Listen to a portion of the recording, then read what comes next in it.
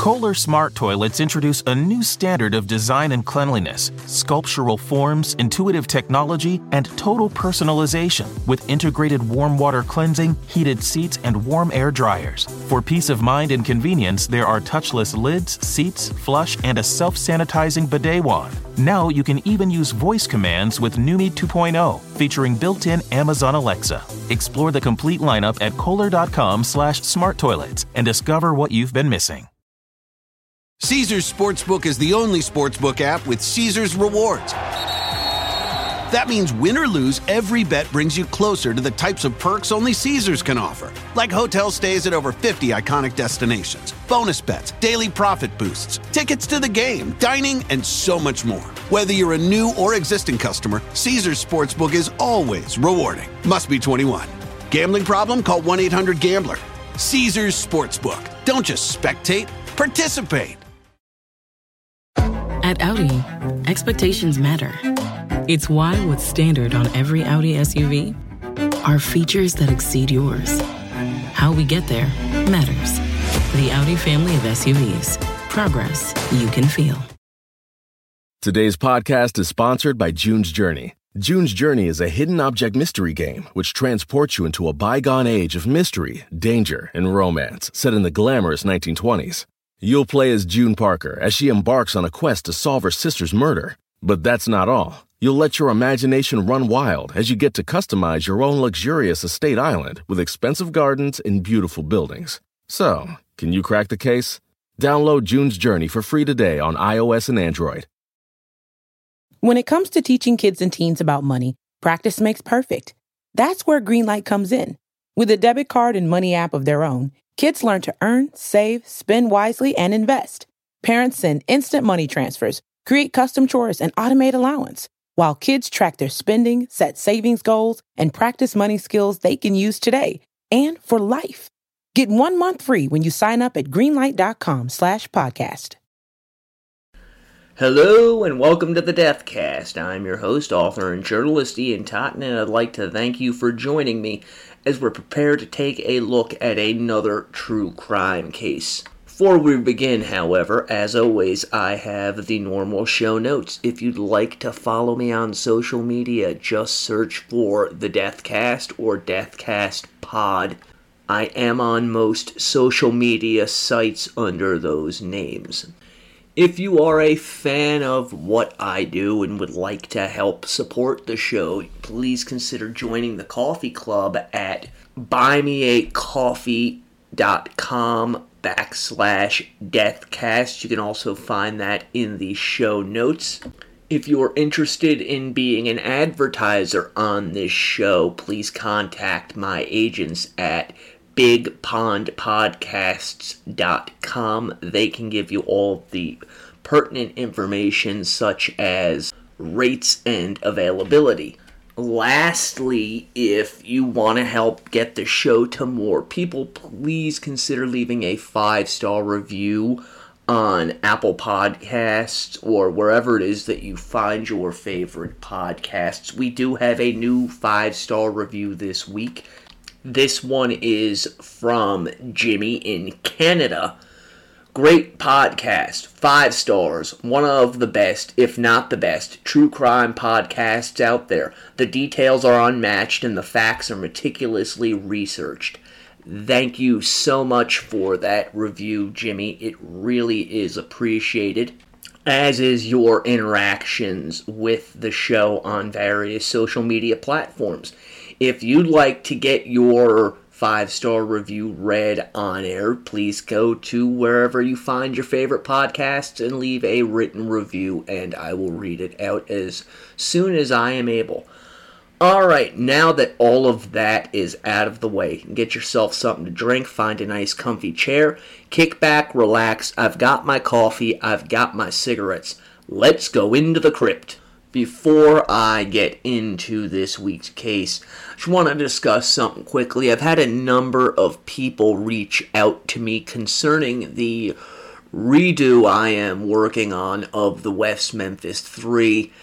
It was originally supposed to be a Patreon series of episodes. However, When I started recording, it is right around the time when I was signed with Big Pond Podcasts, and that changed quite a few things, so I've had to hold off on releasing it, as the show is in the midst of transferring from its normal hosting service to a much larger hosting service, and I actually have to see how this service is set up, but that one is coming, so please just hold on a little bit longer. That one will be coming out.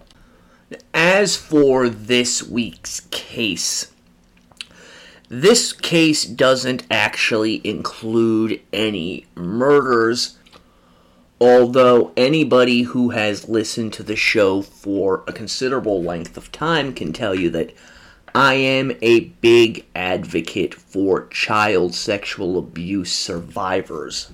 And every now and again, I come across a case that most people have never heard of, and I decide that I'm going to dive into it to get the information out there. And this particular case comes from Louisiana and involves a child sex abuse ring. I try and cover cases like this because there's been a very big media narrative that these child abuse rings don't actually exist. This has particularly become an issue ever since the entire Pizzagate nonsense broke. So this is kind of one of my efforts to try and negate that narrative, to show people that, yes, in fact, these kinds of rings do exist. It's not a conspiracy theory, and that these things need to be looked into more often as opposed to being simply dismissed as a flight of fancy. Now, we've talked about these types of rings before, particularly when we were covering the Atlanta child murders, and I revealed information that I had found concerning a child sex abuse ring that was discovered to be operating in and around Atlanta, not far from the Omni Sports Complex.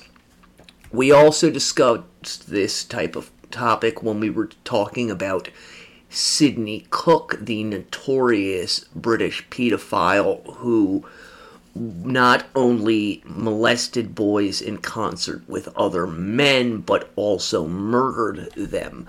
This particular case is tied into a much larger case, specifically the Catholic Church's cover-up of child sexual abuse, but I'm not going to be diving into the whole Catholic Church aspect of it. Actually, this case is extremely timely because it concerns a Boy Scout troop whose sole purpose for existing was actually to allow the perpetrators access to these children. And I do want to warn people beforehand that we're going to be discussing some pretty unsettling information in this episode, and if you're easily triggered or bothered by discussions of child sexual abuse, you may want to find a different episode to listen to for this week. This case is one of those cases that, were it not for lawsuits, and the internet would more likely than not have been forgotten. At the time that this case happened, it was very big regional and even national news to some small degree, but as the decades wore on, it was forgotten about. Much as the other rings from the 1970s were forgotten about. I'm talking specifically about North Fox Island, which was run by Francis Sheldon, who had connections to Dean Corll and also to John Wayne Gacy. You can find information about that stuff online. I'd like to point out, however, that I'm the first that found the information connecting those three individuals. I put the information out there, others glommed onto it, ran with it, and started creating websites about it, forgetting the fact that they didn't have the documentation that shows these individuals are actually connected, nor can they prove beyond a shadow of a doubt that they were connected. I have seen the documents, I have some of the documentation. Anyways, that's beside the point. Boy Scout Troop 137 was based in New Orleans, Louisiana, and sources differ as to when this Boy Scout troop was actually founded. Some state that it was in 1970, others that it was 1973 or 74, and this is actually coming from one of the perpetrators. So in 73 or 74, Raymond Woodall, Richard Stanley Halverson, and Harry Kramer, along with a slew of other conspirators, decided to form the Scout Troop 137, and this was in eastern New Orleans. At this period of time, the Boy Scouts still had a fairly squeaky clean reputation. As we're going to see, however, Troop 137 was anything but your typical Boy Scout troop. Fairly quickly, these men began recruiting young boys to their newly founded troop and began abusing them. To give you an idea of the scope that these men operated under, they were known to fly individuals in from out of state in order to participate in the abuse of these children. Woodall and company would tell others that their troop was nothing more than an escort service designed to provide young boys for individuals who had the cash to pay for their services. As to the victimology, these men would target children from poorer families and broken homes, often grooming them by providing them with the uniforms and bicycles, toys, and other trinkets in an effort to gain their affection, at which point the abuse would begin. They would invite these boys over to sleepovers at their house and camping activities, oftentimes under the guise of a scouting trip, at which point the boys would be victimized. But it wasn't just local men and people who flew in from out of town who would participate in this abuse of boys.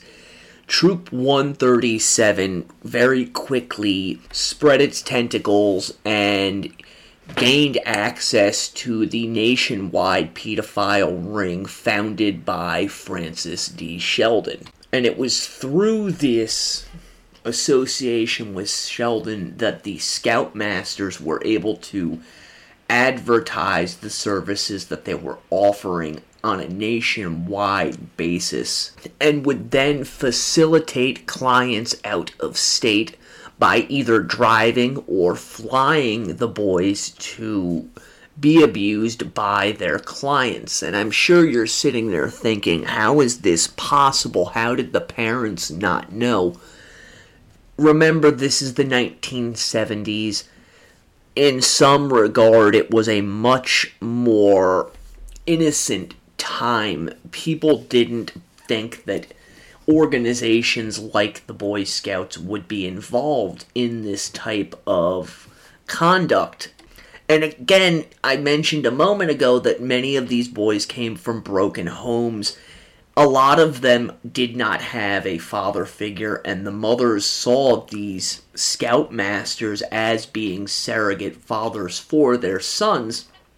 So when they would offer to take the boys camping or what have you, the parents were all too willing to allow their sons to go with these men, unaware that their sons were being trafficked and being photographed and videotaped.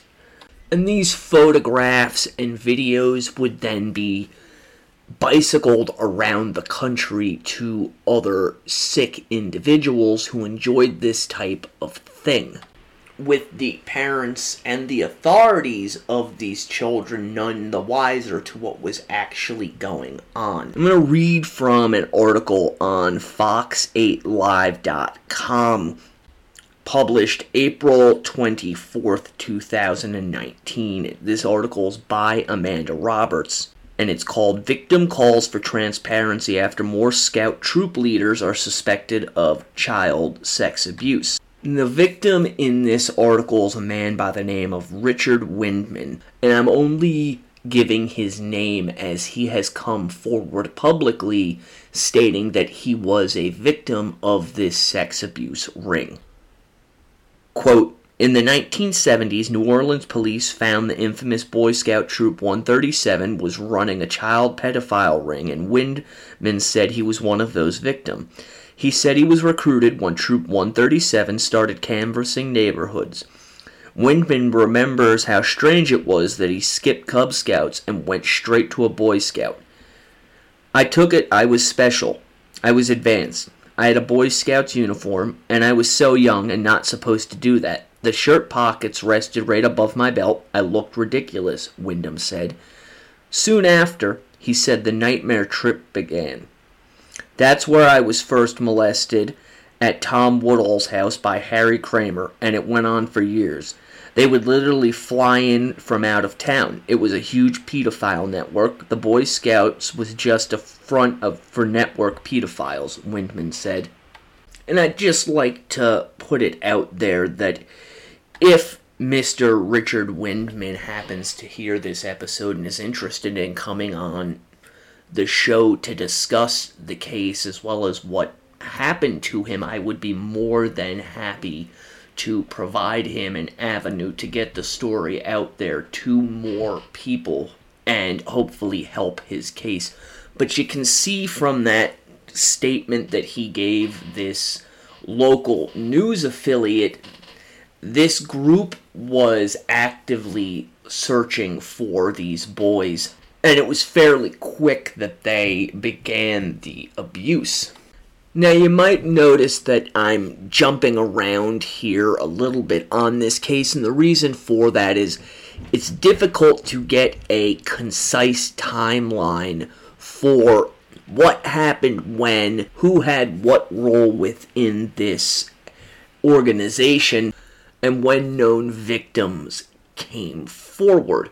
What we do know, however, is that in September of 1976, one of the perpetrators of the child sexual abuse went to a local photo mart to have a roll of film developed.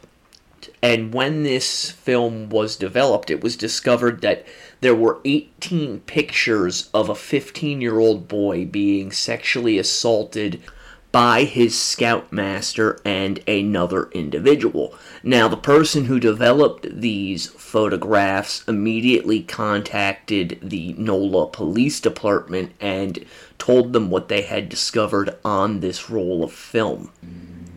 This next part comes again from Fox8Live.com and is an interview with one of the detectives who worked the case, Mason Spong. Quote, "These guys moved in and were able to gain control of the scout troops," Spong said. "They took these kids across the lake to K-Bar-B Ranch and they had sexual acts over in St. Tammany. And this went on for a while, a couple of years before we even came on to these pictures that were turned over to us. They were very young and very angelic children, very friendly, outgoing most of the time. The common denominator was a single-parent home, basically poor." Further on, Spong states, "These adults had money to some degree. You know, they were middle class, and those pedophiles would come in from out of town and have that sexual contact here in New Orleans in the homes of these other pedophiles. That's how it happened." Investigators started looking into the individual who had dropped off these photographs, they learned pretty quickly that this individual had access almost unlimited to children. So investigators began to speak with these children when they could get them away from their scout leaders. And according to Spung, detectives assigned to this case began watching over these kids. And this continued as the ringleaders, along with 17 other individuals, were arrested in and around New Orleans. And this made kind of regional news at the time. And I think it's important to note that as soon as these men were arrested and their links to Boy Scouts were released to the public, individuals who worked for the Boy Scouts in the area immediately sent reports to the Boy Scouts headquarters in Texas stating that these individuals had been arrested.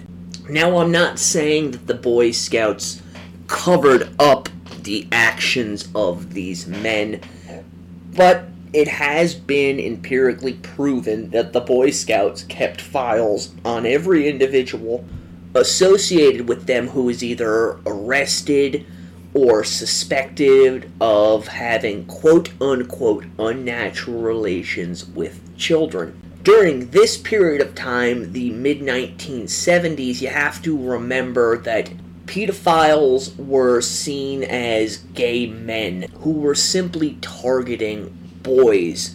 It wasn't seen as being an incurable mental disease. Rather, they were just seen as gay men acting out as gay men do. Fortunately, however, we know now that this is not the case. We know now, though, that you don't have to be gay in order to be a pedophile, nor are all pedophiles gay. They're not mutually exclusive. And I would hazard to guess that the majority of male pedophiles who are arrested and convicted of sexual abuse against boys do not consider themselves to be gay. They look at themselves as being something else, a man-boy lover. Yes, I know that is a disgusting phrase and terminology. It's fitting, though, because the SOBs that perpetrate this kind of action against children, specifically in this case young boys, are themselves disgusting animals. So we get these types who have a predilection for boys, and a good number of them are actually married with children. Their sexual urges, however, lie in the realm of young boys.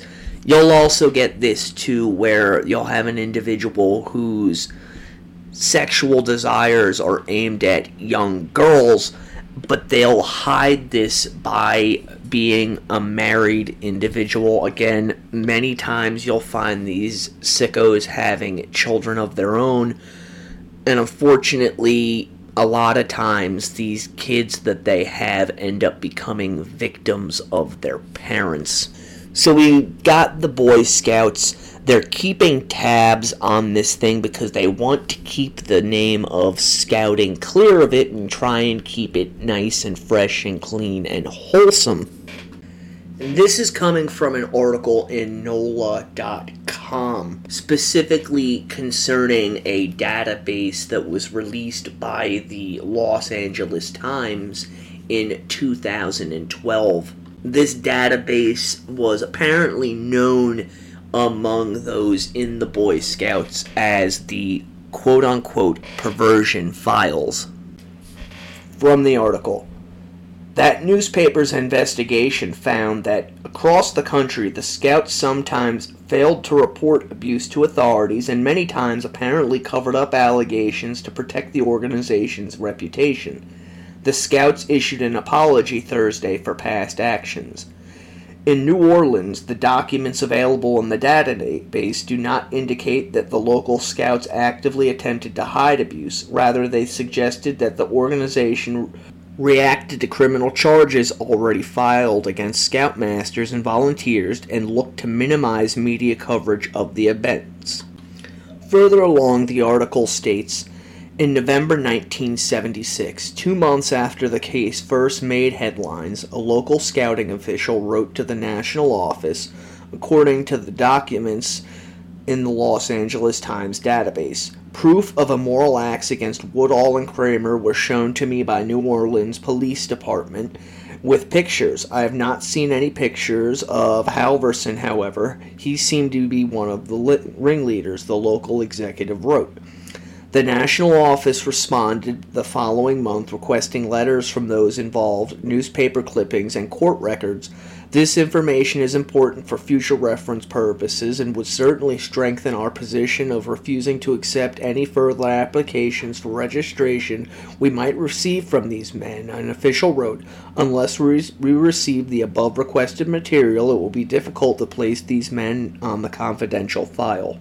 So we have the scouts doing this as the men are being held in jail without bond or bail. It seems to go much deeper than that, however, as one article from the New Orleans Daily Record really goes out of its way to try and distance the Boy Scouts from the actions of Troop 137, and I'm going to read that here. From the Daily Record, June 1st, 1977.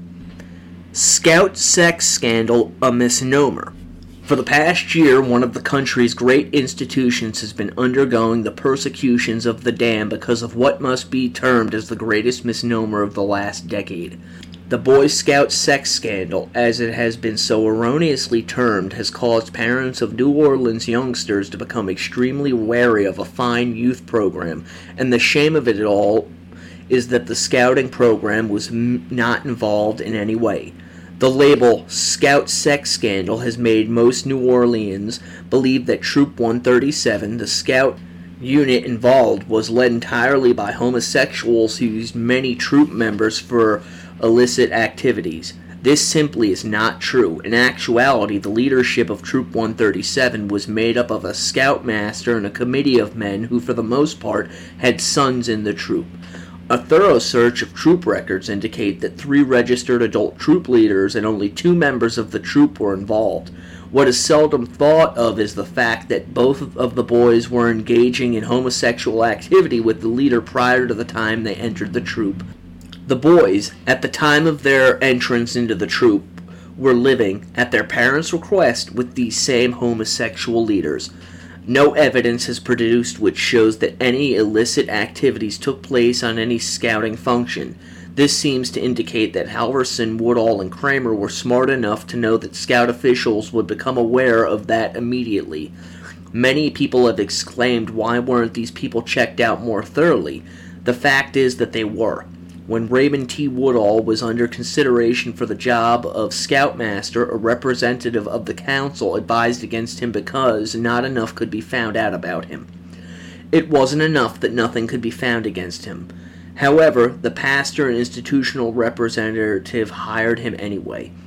Richard Halverson replaced Woodall as Scoutmaster sometime later and underwent an exhaustive investigation. This search turned up that he was a volunteer juvenile probation officer for Orleans Parish. Scouting has laid down some basic principles for sponsoring institutions to use in choosing troop leaders, these being that adult leaders be well known to the institution, that they be the type of men that the average person would like to lead their sons. The incident in New Orleans East was, to say the least, a tragedy. However, the treatment it has received from the news media is perhaps an even greater tragedy. Already, thousands of youngsters have missed out on the opportunities offered by scouting, mainly because news coverage of the mess in New Orleans East has made their parents fearful of trusting the Boy Scout. It is a sad commentary on our times when a fine institution like scouting can be tainted by so ludicrous a misrepresentation. So there we have just one example of the Boy Scouts attempting to cover their ass after these individuals are arrested, and we will discuss this further when we come back from the break. Cobra Killer, Gay Porn, Murder, and the Manhunt to Bring the Killers to Justice by Andrew E. Stoner and Peter A. Conway is the first and most detailed account of the gay porn murder that shocked a nation. Cobra Killer, featured on NBC's Snapped Killer Couples, pulls back the glitzy veil of the gay porn industry to expose a story of deceit, greed, and the ultimate betrayal. Cobra Killer, Gay Porn, Murder, and the Manhunt to Bring the Killers to Justice tells the story of online gay porn entrepreneur Brian Kosis, whose brutal near decapitation on a Wednesday in early 2007 sent shockwaves through the small Pennsylvania town where he ran his porn empire. The basis for the Christian Slater film King Cobra, Cobra Killer has been called an addictive page-turner that you won't want to put down by the San Diego LGBT Weekly, and a grisly, gripping documentary account of the 2007 murder by Passport magazine. Cobra Killer, Gay Porn, Murder, and the Manhunt to Bring the Killers to Justice by Andrew E. Stoner and Peter A. Conway, available on Amazon in paperback and ebook, or at bookstores nationwide. We are back. I've got a fresh cup of coffee and a new pack of smokes. Right before the break, I read the article which basically did everything in its power to both paint the perpetrators as homosexuals, distance the Boy Scouts from the activity of this ring's leaders, but also try and cast some shade on two of the victims. Yes, the author of that article, who was anonymous on the copy that I read, did try to throw two of the victims under the bus and paint them as willing participants in the activities that they were engaged in, going so far as to say that these two boys were, quote, engaged in homosexual activities, unquote, with two of the perpetrators prior to their joining the Boy Scouts, and that in fact their parents had sent these boys to live with these two perpetrators. Very similar wording to things that the Catholic Church said back years ago when trying to get itself out of the noose that was tightening around its collective throat, oftentimes painting the accuser in a tone or manner that would lead the reader to believe that the victim instigated what took place. And I have no doubt in my mind that the Boy Scouts commissioned this particular article to be written, so fuck you, Boy Scouts. That's a shady scumbag thing for an organization to do when presented with evidence that members of its organization are perpetrating the most heinous of crimes against children. No wonder your shitty organization has gone bankrupt. Back to the case. The perpetrators are being prepared for trial. Unfortunately, one of their victims would end up being preyed upon again, and that is Richard Windman. As I stated earlier, many of the detectives involved in the investigation took these young boys kind of under their wing and went out of their way to watch out for them. Unfortunately, the detective who was looking out for Richard Windman ended up being reassigned to a different case, so Richard, or as he was known at the time, Ricky, ended up getting assigned a different detective, a man by the name of Stanley Burkhardt, who was the lead detective for the child abuse unit at the time that this case was going on. Burkhardt ended up sexually abusing Ricky on numerous occasions. And you're probably thinking this sounds like a conspiracy theory. Unfortunately, it is not. Burkhart ended up being kicked off of the force and tried and convicted in roundabouts 1987 after sending child abuse images through the mail, and it was later found that he had molested one relative and numerous other individuals. And Windman is actually on the court record stating that he was abused by Burkhart. This was from a federal trial in 2011, I believe, where he testified that Burkhart had molested him in the 1970s when he was supposed to be protecting Ricky. The court found the testimony so believable, it stated, "The court finds clear and convincing evidence that the testimony of Mr. Windman is credible, and the denial of Mr. Burkhart of this incident is not credible." And I do want to point out that being abused in the Boy Scouts as well as by this officer is not the only abuse that poor Richard suffered. He would later go on to be abused while attending a Jesuit high school by a janitor.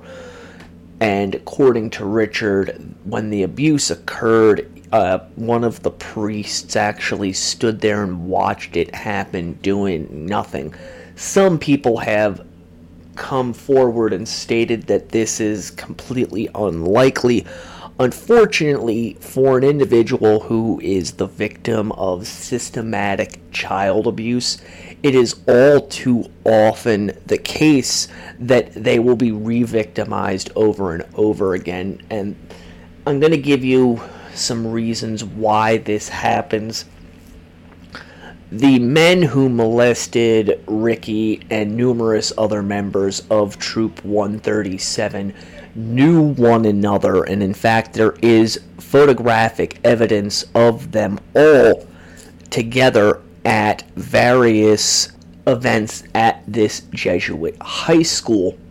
It doesn't take a brain surgeon to understand that these men share the things that they do to young boys with one another, and in doing so, they also tell the names of these children to their, quote, friends, so that when Ricky ends up going to high school, the individual who molested him was already well versed in who he was and what he had been subjected to, and was therefore easily able to target Ricky and abuse him further, as he knew that he was unfortunately used to this kind of treatment and had been broken by it.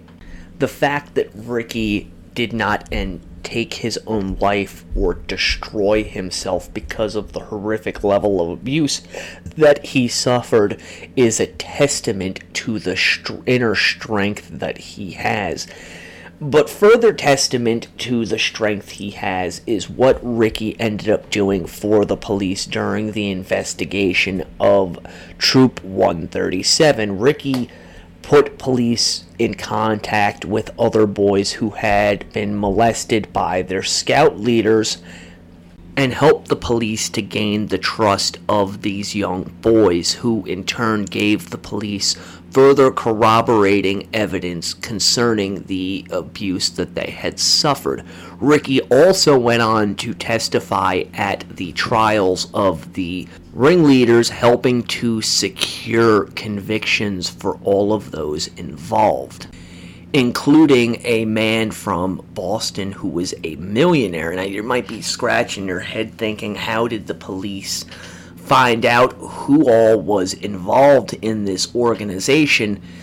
Just as they had in North Fox Island, the leaders of this ring kept meticulous records of those who participated in the assault of the boys, and upon raiding the perpetrators' houses, they were able to find evidence linking all of these men to the crime. They also found evidence linking this group in with North Fox Island.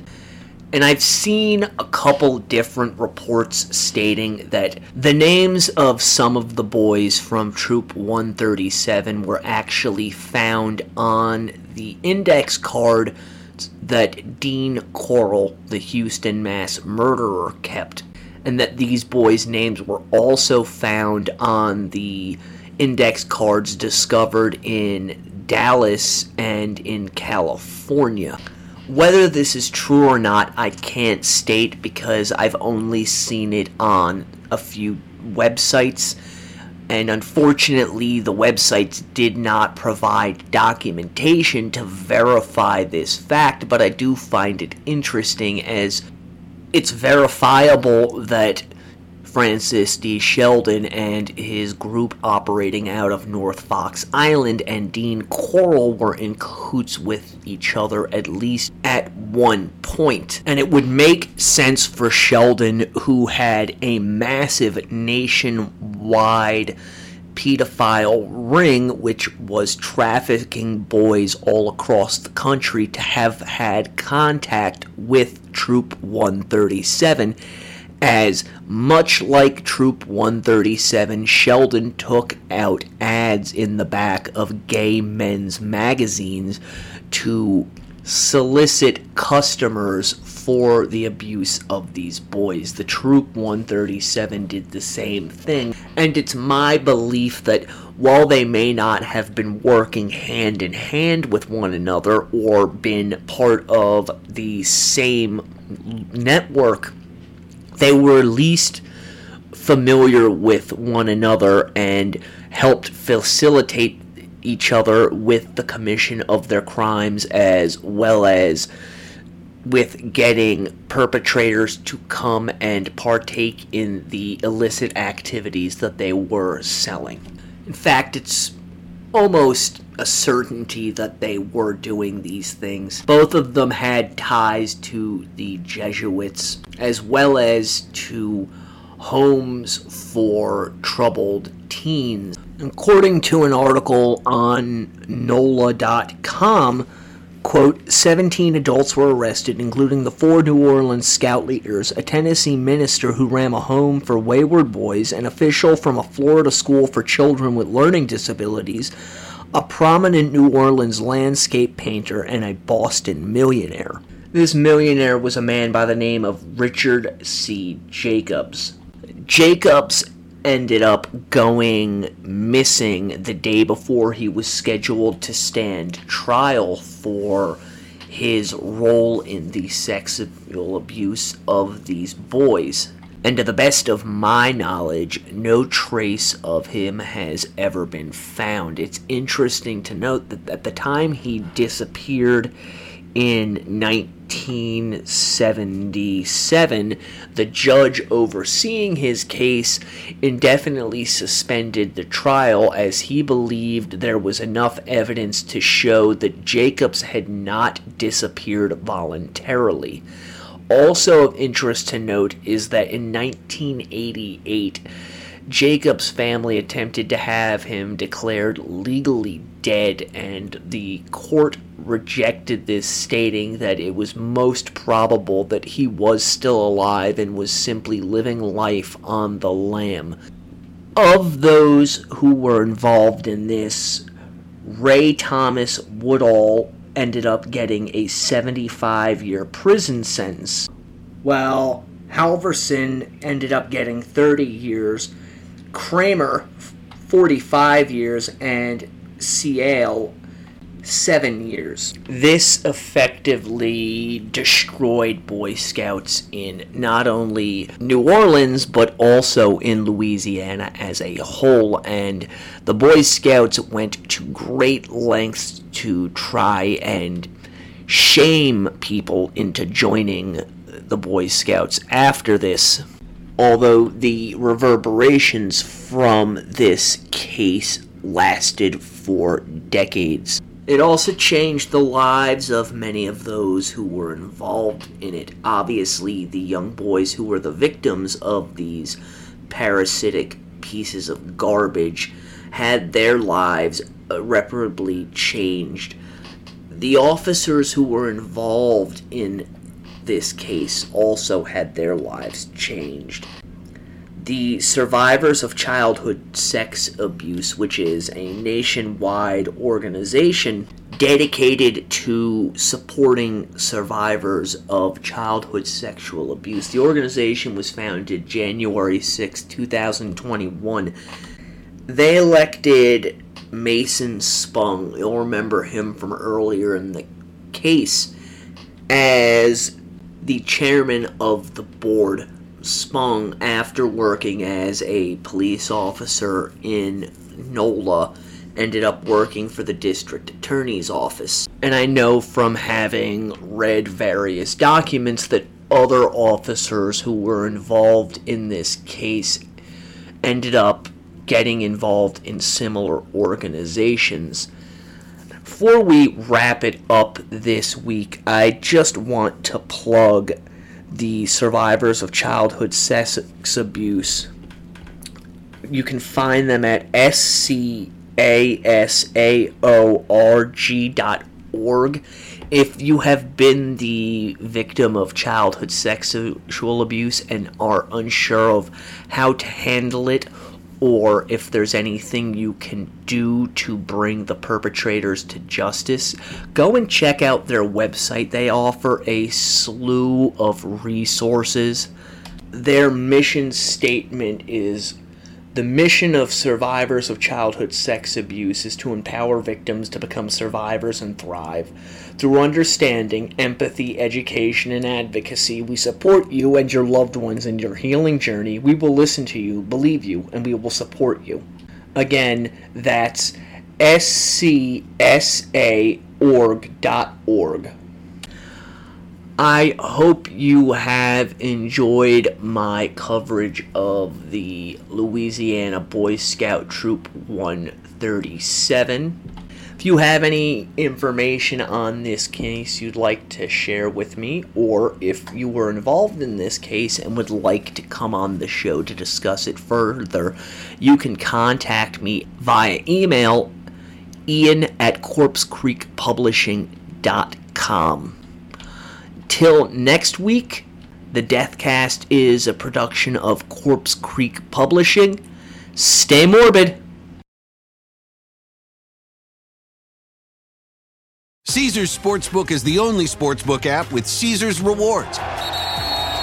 That means win or lose, every bet brings you closer to the types of perks only Caesars can offer. Like hotel stays at over 50 iconic destinations, bonus bets, daily profit boosts, tickets to the game, dining, and so much more. Whether you're a new or existing customer, Caesars Sportsbook is always rewarding. Must be 21. Gambling problem? Call 1-800-GAMBLER. Caesars Sportsbook. Don't just spectate, participate.